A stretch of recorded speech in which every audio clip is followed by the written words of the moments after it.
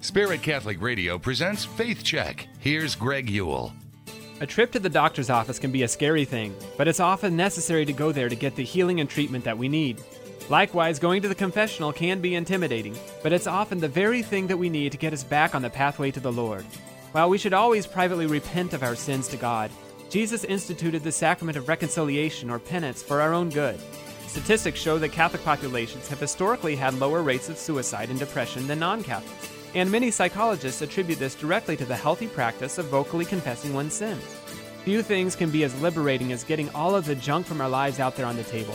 The priest stands as Christ's representative, whose words of absolution, "I forgive you in the name of the Father, and of the Son, and of the Holy Spirit," act as a sweet healing balm upon our souls.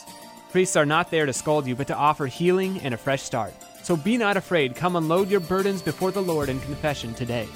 This is Greg Ewell for Faith Check.